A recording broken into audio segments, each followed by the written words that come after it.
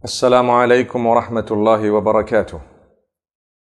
We praise Allah subhanahu wa ta'ala, send blessings and salutations upon Muhammad sallallahu alayhi wa sallam. We ask Allah to bless every single one of us and grant us goodness. Beloved youth, the first piece of advice I have for you is the advice that Allah subhanahu wa ta'ala has delivered to us all, and that is taqwallah. If we are to be conscious of Allah, conscious of our duty unto Allah, the do's and don'ts, and we ourselves strive to abstain from prohibition and to fulfill the instruction of Allah subhanahu wa ta'ala, it becomes much easier for us to deliver the message with a lot of passion. Whereas if we ourselves are not too regular with our prayers or not too fulfilling of the duties that Allah has placed on our shoulders, it becomes more difficult for us to convey that message in a convincing manner. Secondly, respect yourself, respect everyone around you, respect the fact that you are a Muslim, and understand that those who are around you are always in search of goodness, and the human mind is extremely inquisitive.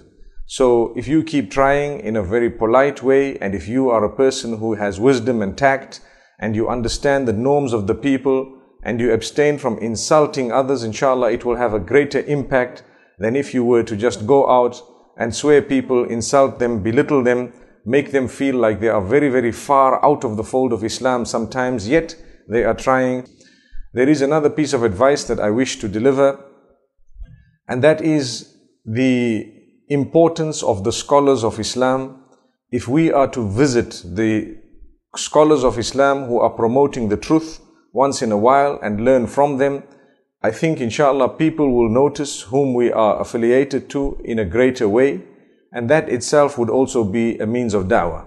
What this would mean is, if we are to affiliate with the correct people as far as possible, and even if we have had meetings perhaps, or we have had associations with those who may not be up to scratch according to what we would believe, we would still be able to clarify such matters, and we would still be able to leave a straight line and inshallah a message that will be loud and clear. Why I say this is because as we progress in life, people look to us, they see what we do, they see who we mix with, they see how we associate, and they learn a lesson from it. So that association is extremely important. As we grow, we may have to associate with those sometimes who may be searching for the truth in a way that if we mixed with them, it would help them. This is another level on its own. But we ask Allah subhanahu wa ta'ala to grant us wisdom, to grant us tact. Remember, I have said this many times and I say it again, go through the seerah of Muhammad sallallahu alayhi wa sallam and study the way he treated the others, the way he spread the message, the way the da'wah at that particular time was delivered. That was the most pristine way. That was the best way. If we are to follow his system and his style and understand what he did, by the will of Allah, we will become better people. The last piece I leave you with is always improve yourself. Don't ever think for a moment, I know everything. Don't be a person who cannot accept correction or who cannot accept some form of rectification.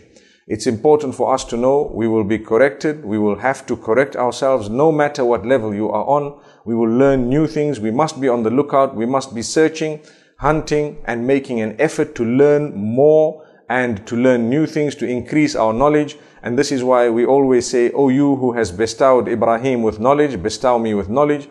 O you who has bestowed Sulaiman with the understanding, bestow me with understanding as well.